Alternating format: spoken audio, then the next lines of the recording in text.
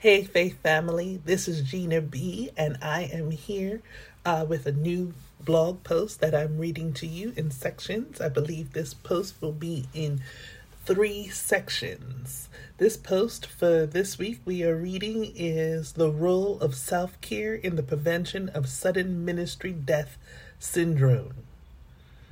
Psychologist, professor, and womanist pastoral care theologian, Reverend